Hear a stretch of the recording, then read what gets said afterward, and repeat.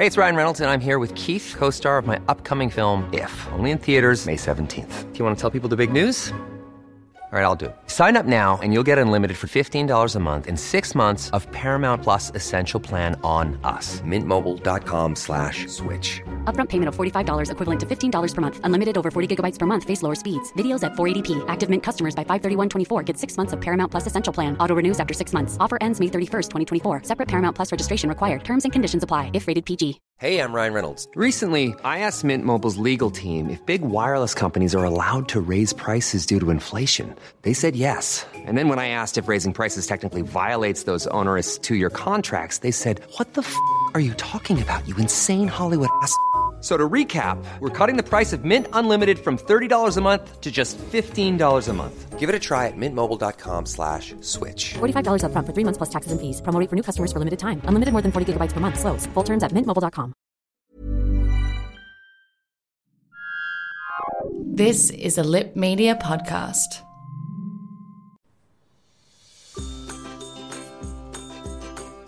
Hello and welcome to another episode of May Contain Trace of Soy, the podcast all about surviving and thriving on a plant-based, zero-waste lifestyle. I'm your host, Rochelle, and if you're new around here, welcome to the podcast. So psyched to have you listening today. If you are a regular listener, welcome back, guys. Really feeling the love lately. So this week we're going to be doing an interview with Claire Mann, which is super exciting. We're going to be talking about mental health. We're going to be talking about being vegan in a non-vegan world. So we're going to be bringing that interview to you in just a moment. But I just wanted to say that if you are new around here, just click that subscribe button. And if you are on Apple Podcasts or iTunes today, go ahead and leave us a little rating or a review.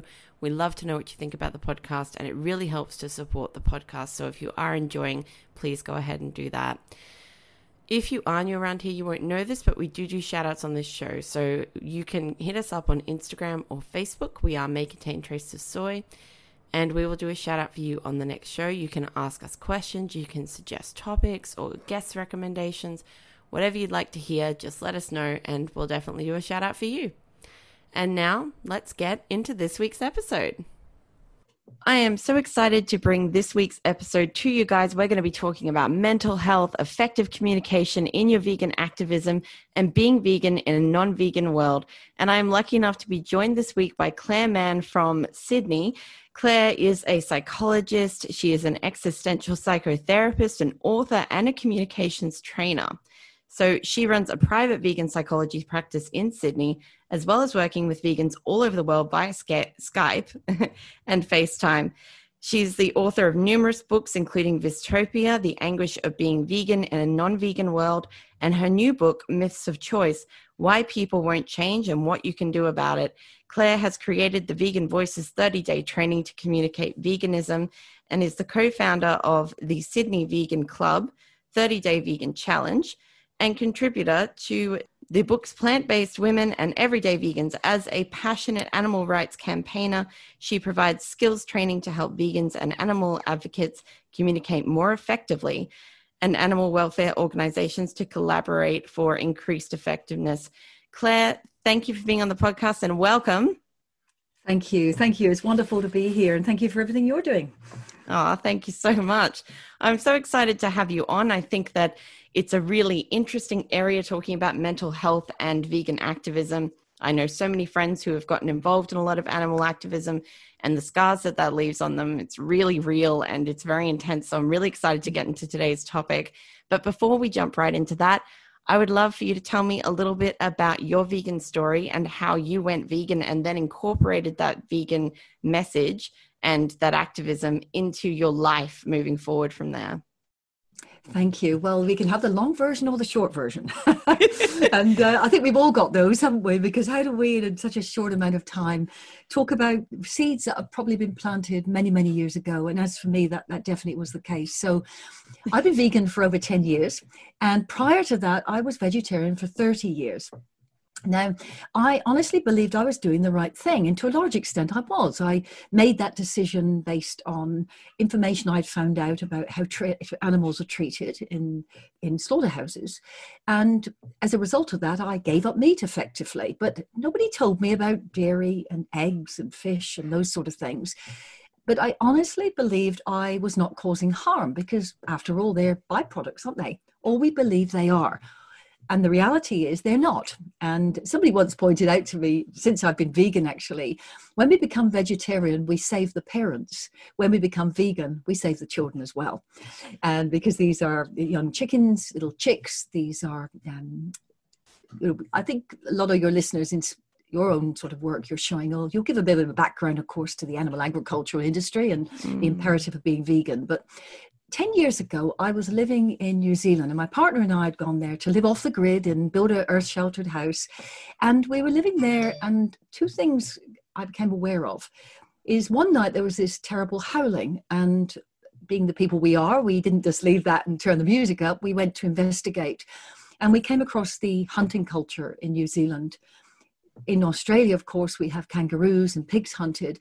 There, it's a really strong culture, particularly in the South Island where I was living. And we came across pig dogs that had been thrown back into cages with wounds. It was -7 degrees and their paws were stuck to the bottom of the cages with no shelter.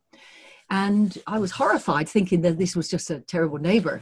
And I had all the animals taken away. But unfortunately, the law being as it is, they cleaned up the prisoners' conditions and got them back. So I started to feel a little bit uneasy with that question that I keep asking people, what else don't we know? And then one day I came back to my home and there was this awful crying of cows, and they were bellowing and they were crying and crying and crying and crying. It actually went on, Rochelle, for 30 hours without any stop at all. What on earth could be wrong with these cows? So again, we investigated, because at the 30-hour mark almost, they all stopped immediately. And I honestly can say I've never heard such a deafening silence, because you've got this anxiety and panic and fear and pain that you can, you don't have to speak cow language to know that. And so I investigated and I realized that the babies had been taken from their mothers, because guess what? We want the colostrum, we want the milk, we want to put them into the process. And I was horrified because I was eating Parmesan cheese, and although a little bit, because I had actually had an eczema due to, I thought I was allergic to dairy products, but I found out I wasn't a baby cow later on. And as we all sort of say, but I was horrified because I thought, well, I just had been lied to. And then I felt a little bit silly. I thought if you keep milking cows, as I'd been told, they just produce more. So this is surplus to what they give their babies. That is how powerful, as you know, the conditioning is. And I investigated more, and I found the horror, really, of these industries. Long story short, my partner and I came back to live in Australia, and my very wise partner, Brendan, said, it can't just be New Zealand. So he started to do some research. Could not believe, he didn't know what he was about to find out. He watched a lot of videos, sat down with me and said, Claire, we've got to watch these. So we did, and my whole family went vegan on the spot, because there was no way we couldn't. We did not want to be part of that process.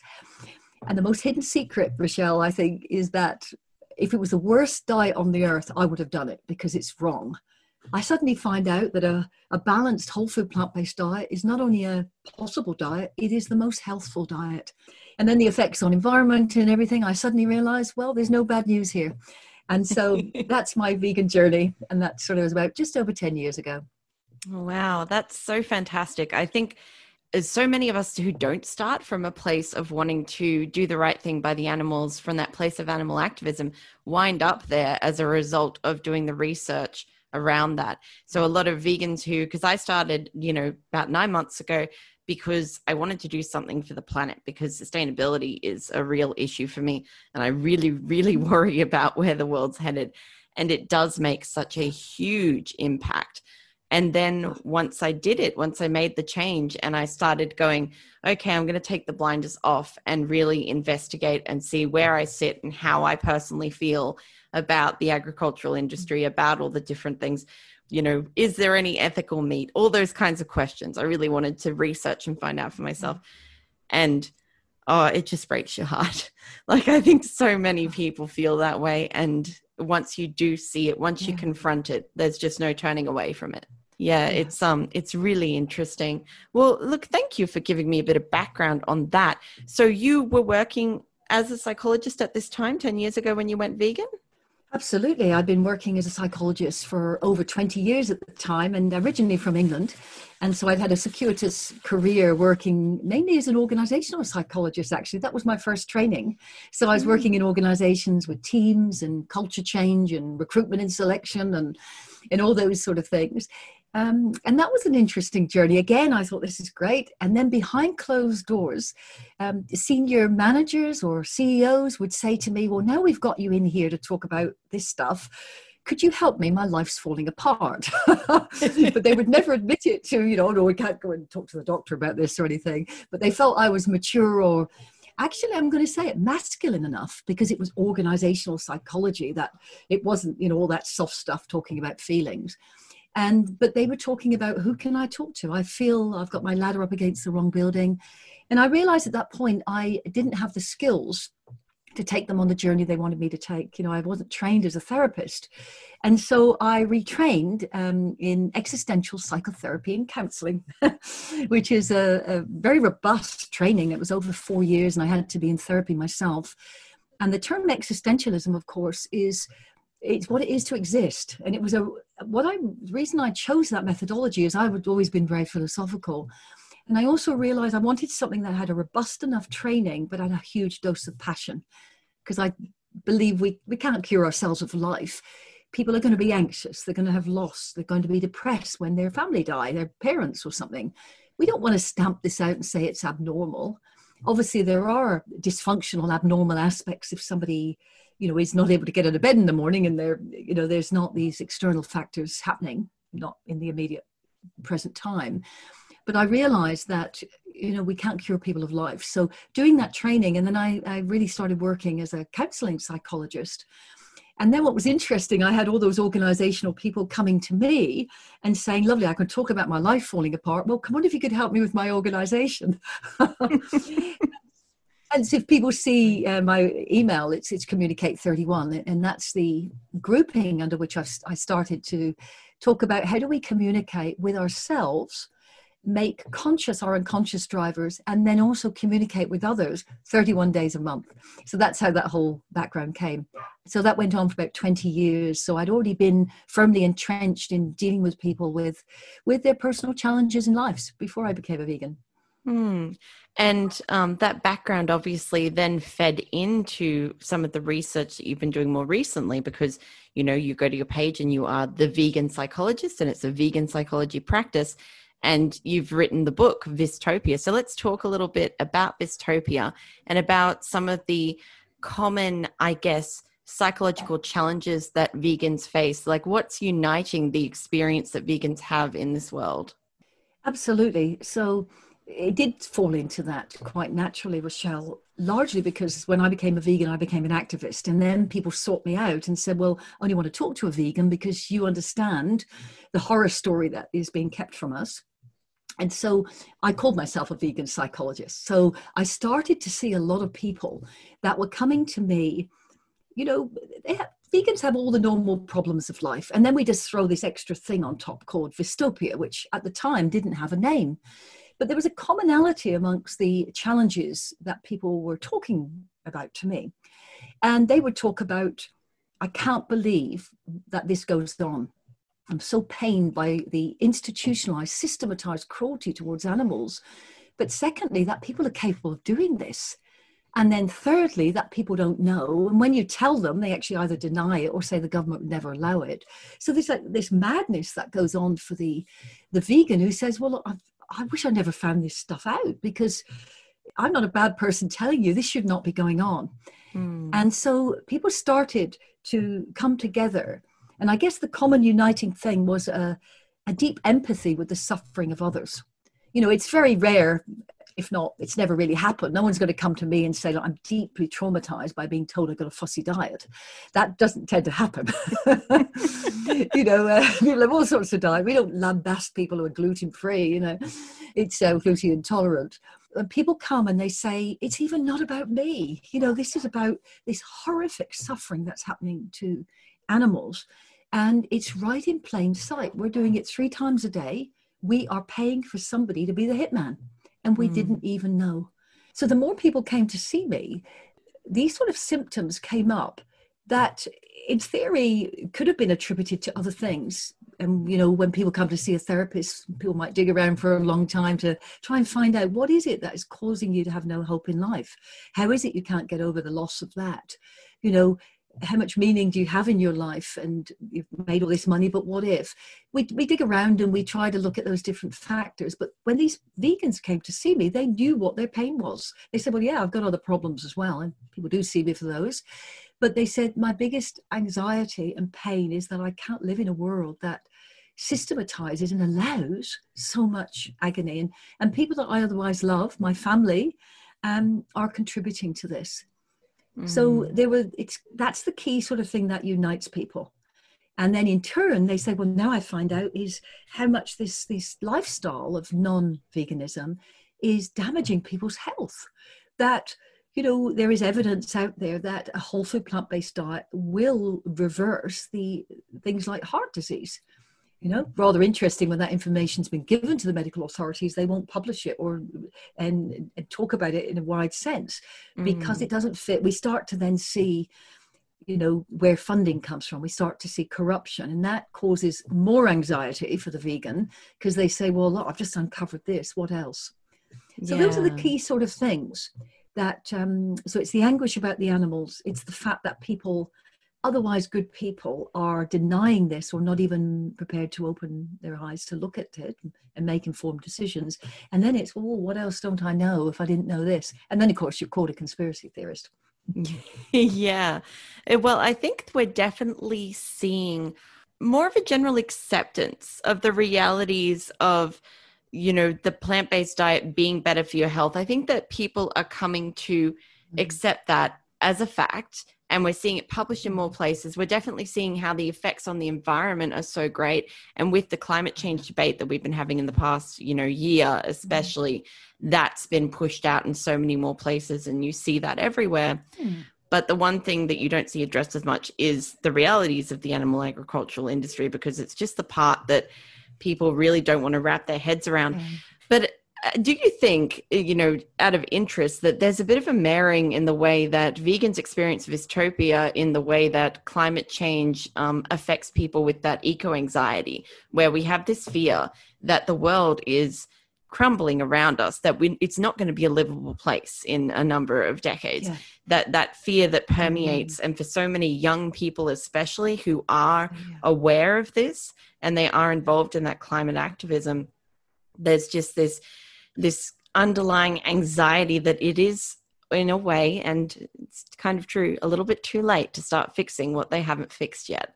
Do you think that there is a similar instance there between the dystopia experienced by vegans and that eco-anxiety experienced by climate change activists? Yeah, I think it has a lot of similarities. It needs another word, doesn't it? And it probably is eco-anxiety in many ways, because you've become aware of this and there is a deep anguish. And I think it's more difficult because if we show somebody kicking a dog, most people are going to, oh man, that's awful, I need to do something. And if they see a baby calf that happening to, most people will say, this is not okay. And in fact, many slaughterhouse workers have to compartmentalize their feelings because they're like, I'm going to abandon my family and this is the only job in the village, or sort of thing. But, you know, so most people are affected. When we talk about the environment, it's kind of out there for people. It's like far away, so they can push that away a little bit more. It's out there, but they also, a part of that is you may not feel that your immediate actions will have an effect. You know, you can stop kicking the dog, or you can take the stick away from someone, or you can influence people to stop buying sticks to hit dogs and cats and calves with. But when it comes to environment, there's a bit of a longer game in many ways. However, we know overwhelmingly with environmental destruction that our animal agriculture is the, if not one of the two, right at the top of the biggest contributors, more than all the planes, trains, and automobiles. That fact in itself should stop people in their tracks, particularly if they have any regard for their children or grandchildren, even if they don't care about themselves. You know, so I think there's that deep anguish, absolutely. There's the next bit is that people don't take it seriously. And then you're, oh, don't be so fussy. You always were a sensitive person, weren't you? And then there's, well, what else don't we know? If that's being hidden, are politicians really interested? Where's the backhanders? Where's corporations? And then I think there is a similarity. We just need a different name. Yeah, we'll have to come up with one. I think so. Let's come up with one on the show. We'll workshop it. One other thing I'd love to ask you about, because you are an ethical vegan, and I'd love to know what's your point of view about the possibility of growing meats? Because they've talked about this idea of growing meat in a lab from a cell. Now, if that cell's taken from an animal, technically this is an animal-derived product. So where do you think you would sit on the ethical quandary that is? Ryan Reynolds here from Mint Mobile. With the price of just about everything going up during inflation, we thought we'd bring our prices down. So to help us, we brought in a reverse auctioneer, which is apparently a thing. Mint Mobile Unlimited Premium Wireless. How to get 30, 30, bit to get 30, bit to get 20, 20, 20, bit to get 20, 20, bit to get 15, 15, 15, 15, just $15 a month? Sold! Give it a try at mintmobile.com/switch. $45 up front for 3 months plus taxes and fees. Promo rate for new customers for limited time. Unlimited more than 40 gigabytes per month. Slows full terms at mintmobile.com. Hey, it's Ryan Reynolds, and I'm here with Keith, co-star of my upcoming film, If, only in theaters May 17th. Do you want to tell people the big news? All right, I'll do it. Sign up now and you'll get unlimited for $15 a month and 6 months of Paramount Plus Essential Plan on us. Mintmobile.com/switch. Upfront payment of $45 equivalent to $15 per month. Unlimited over 40 gigabytes per month. Face lower speeds. Videos at 480p. Active Mint customers by 531.24 get 6 months of Paramount Plus Essential Plan. Auto renews after 6 months. Offer ends May 31st, 2024. Separate Paramount Plus registration required. Terms and conditions apply if rated PG. Where do you think you'd sit on that? Yeah, that's right. It's such a difficult question, isn't it, in many ways? For me, I won't eat that meat. If I had, I rescued chickens and they created eggs, I wouldn't eat the eggs, even if they went to waste. Yeah. Because I think, well, I'm not prepared to let my eggs go. If I'm not using them, I'm not saying, oh, well, anybody can have them if they want. Because we put a sacredness around our own being, often self-imposed and superior, our speciesism. But, why would I want to treat anything differently? So on paper, it's of course that, I would say, well, we're still using animals. So there's that element. However, we know that taking one cell in a petri dish, and it is that much, it's the size of a sesame seed almost, and growing meat, that is going to, certainly in the short term, save a lot of animals from intense suffering. However, if we still, apart from the fact that that is not a healthy thing for humans to be eating, we know this is really bad for them. This is not just a dietary choice in terms of, if we can find a better way to cause less suffering, it's causing us suffering and illness. There's overwhelming evidence with that. So ethically, I would prefer that animals are not being butchered. And if one little sesame seed will do that, because human beings won't make that leap, or at that stage, people are at different levels of consciousness, I would prefer that without a doubt. And I prefer people do that. I would prefer that people wake up to the ethical imperative where they say, I don't want to use them at all. I want to go back doing probably what nature intended, which was to eat, a diet that is suited to our system. We're not suited to eat meat. We've got very different digestive systems. And we know that, some Americans, and I'm sure it'll be Australians as well, die with kilos of undigested meat in their large intestine. We wonder why people are sick. Yeah. They're not meant to be doing this. So, I suppose that's where I stand on that one. Have I answered the question, do you think? Yeah, absolutely. I just think it's an interesting topic. It's one I'd love to get, one of the kind of university scientists on to talk about, because it's an interesting, from an ethical standpoint, and I agree with you in that it's just delaying the inevitable of we need to all move towards a more plant-based diet in order to really change what's happening in the world and make things better. Yeah. So, but we don't live in an ideal world yet, do we? And we have to make that journey there. I'd love to hear a little bit more about Myths of Choice, which is your new book that's coming out. Oh, that's out. Sorry, that came out in 2019.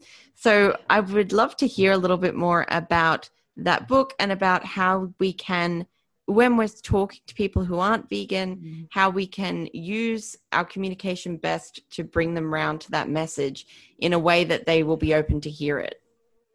Absolutely. So I wrote that book actually in 2019, and it was launched at the Animal Rights Conference in Washington last year. And at this very moment, I'm meant to be on a book tour in Australia and New Zealand, but all of that got cancelled. So that's probably why a lot of people haven't heard as much about it. But when people read Vistopia and they navigated a way through that, they found a way, because there's tools and techniques, as you know, they found, oh my gosh, I'm not alone. Now there are tools and techniques we can do to transmute that pain into positive action for change. Like, you know, what you're doing, really, we all find our own thing. Some of us on the world stage, some of us, you know, take a vegan meal round to our place of work or whatever. Is people said, well, and then I've got some communication tools, but I tell people I can do it now. And yet, why won't they change? I can even show them things. What is going on? Are these people psychopaths, or is there something else? And it was really my existential training that showed me that you know, in the same way that you wake up one day as a vegan, really not so much with the diet, with the ethics, and you go, oh my gosh, how is it possible that 3 times a day, right on my plate, was something that now is so horrific to me? I paid for this. How can this happen? So we wake up and there's an existential shift. In other words, we woke up one day and everything that we believe to be true or in a certain way doesn't exist. But that's not just about veganism. You know, people find that when they emigrate, or when they leave school, or when their marriage breaks up, or when, you know, their dad suddenly declares he's gay. You know, it's like, how is this possible? I believe the world was like this, and it's not. So we're always going through the illusion that there is certainty and predictability, and that this is an objective living thing, that we come here for a while and then die and do things in the middle. But the reality is, it is a subjective experience, and it's co-created by interactions with each other and with our ideologies, with our cultures, that we co-create each other in many ways. And so when we're inviting people to change their diet, there is this visceral response often. And why is that? We can do all the logic, all the facts. In fact, there's no argument against this. You could pick any of them and you'll win on all of them on paper. So why do people resist? And I believe that there are powerful social, cultural, familial, personal myths, unquestioned assumptions by which we live our lives to try and make it existentially robust. This is certain. So we say things like, once I've made up my mind where I stand on things, there's a place beyond that. I don't need to look any further. It's called the certainty myth. Okay. And people do that around politics. They do it around the choice of job they do. They do it around, oh, well, I'm too old now. You know, you get to a certain age, you can't do this. These are all illusions and myths. And then we talk to someone, oh yeah, I know what it's like, you know. And so we're all sort of reinforcing each other, but these are just myths. And then suddenly an 85-year-old comes along, cures themselves of cancer and runs around the world. And we go, oh, yeah, but that's just a bit of an anomaly. You know, it's very strange that. No, it's not. It's just that we came to believe something else. And so in terms of getting people to change, is we've got to realize there are a backcloth of unquestioned assumptions that cause people not to look any further. There's a group myth, an identity myth. I believe there are 8 core myths that all of us are subject to, vegan or non-vegan. Means that when we're talking to people, they have got what we call a sedimented belief of how the world is and how their world is. And then what we're trying to do is it moves them away from that, as opposed to saying, well, look, you know, we just learned to eat this way. You know, in Australia, we don't eat dogs and cats, but in other countries, people go, what's your problem? Yeah, but we're horrified. Yeah. And yet we don't think twice about eating cows, chickens, or pigs. This is just learned social cultural assumptions that it's okay to do that. Okay. And so in many ways, so I wrote the book to say to people, we can either do it of having exquisite communication skills, but even then people aren't necessarily going to change. You've got to break through the trance of those assumptions and get people to get the ha-ha moment that it's not that this is how the world is and the vegan is trying to get you to do something different. Is the fact that actually you have chosen that path within many infinite possibilities of how to be. And if you don't change, knowing all the facts and knowing that what your choices are causing so much suffering to the animals, to environment, to your health, then it's because you are choosing it, and you must take responsibility for that. You can't blame, oh, that's my culture, that's my age, that's my whatever. You have to wear that. Now, the vegan has to be, if a vegan goes in and says, hey, you have to wear it and be responsible, they probably clip them around the ear. So I get people on to go on the journey in this of choice, is to go through our own assumptions. I take you on a bit of a path through each of the chapters. There are about 50 individual exercises for you to get the ha-ha moments. Let me just give you one. The group myth is that it's better to be part of a group than than not. Okay. Now, one of those groups' beliefs is that we celebrate birthdays in Australia. Okay. And so I forget your birthday, Rochelle. We're good friends. And at some level, because you go, oh, well, we usually do that, she's forgotten me. And you might put all sorts of meanings on that. You might suggest that I don't care about you anymore. I'm self-centered. How could you do that? But all of it is self-created by you, because I may be a person, say we've only just met this year, for instance, that actually I don't celebrate birthdays. But it doesn't mean that I don't regard our relationship, but I don't use that as the vehicle to express it. Then the person goes away and says, I can't believe they forgot my birthday. Or the partner says, I can't believe you forgot Valentine's Day, or wedding anniversaries. Anniversaries are a wonderful thing. They are socially constructed. You know, they don't exist. You know, if you don't go around to your family at Christmas, in a Muslim culture, who cares? You know, for instance, you see, if they're not celebrating that thing. So so it's getting people to realize that these are socially constructed. It doesn't mean that we shouldn't or celebrate birthdays, Christmases, whatevers, but it means that they are not set in stone, in that we mustn't assume that someone who doesn't do that has a set of values, beliefs, or intentions, which we're seeing it through the veil of our own eyes. So I get people to go through those, lots of examples of where they say, oh, I must go and visit my family at the weekend. Good people would do that. Well, yeah, it's probably a nice thing to do, but you don't have to. And you can't say to people, I have no choice. You are choosing to do that, and you're choosing that over something else. And so I get people to really own it themselves, to see the struggle that the non-vegan has when we're asking them to change something massive, which is what they eat. And I think it was Dr. Will Tuttle, a dear friend of mine who wrote the World Peace Diet. He said, and I've been thinking about this recently, eating is probably the only thing we do with all our 5 senses.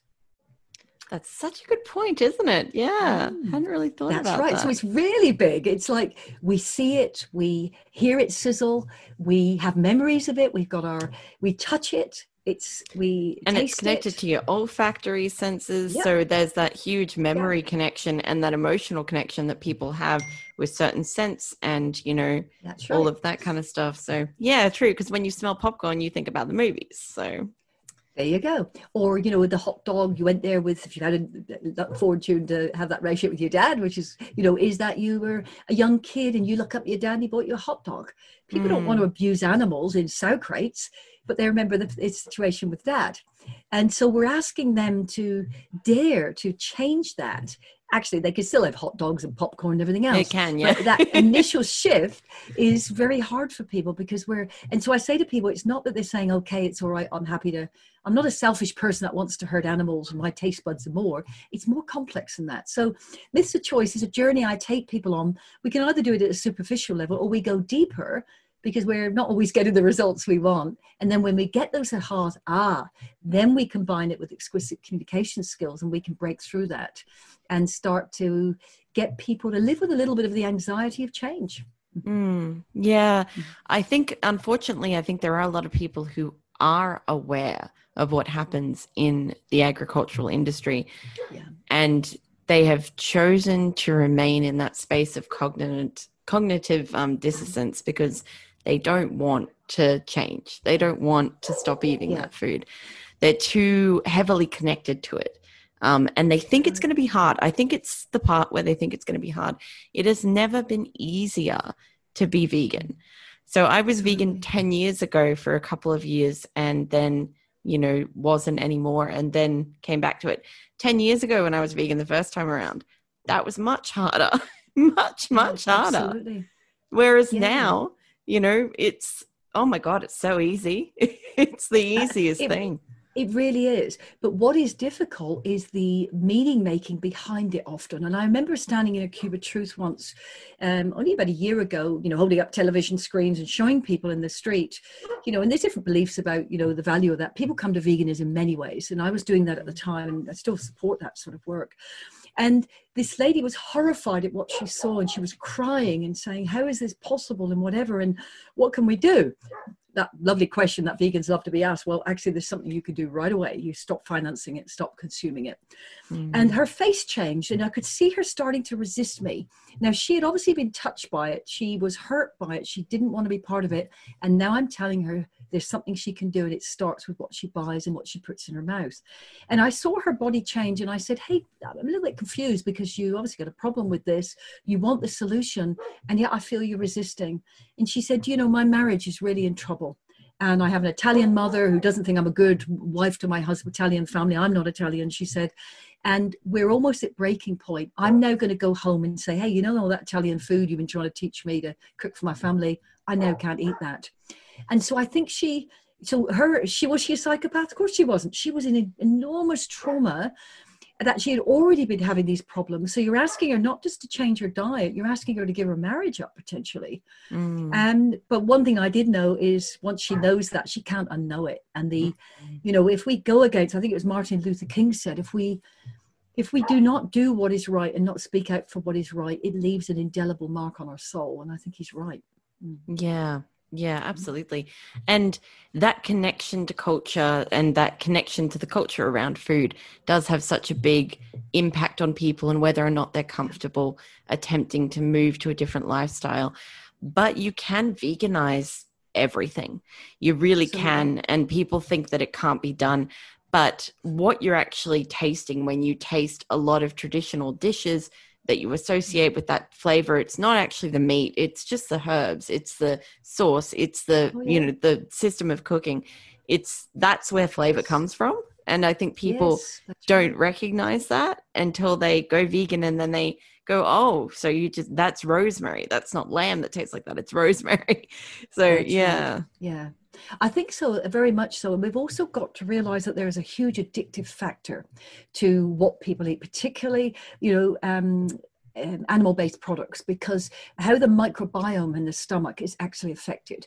I mean, things like eating dairy and creams and cheeses. People say, oh, I can't give up cheese. There's a reason for that, is because they have endomorphins in them.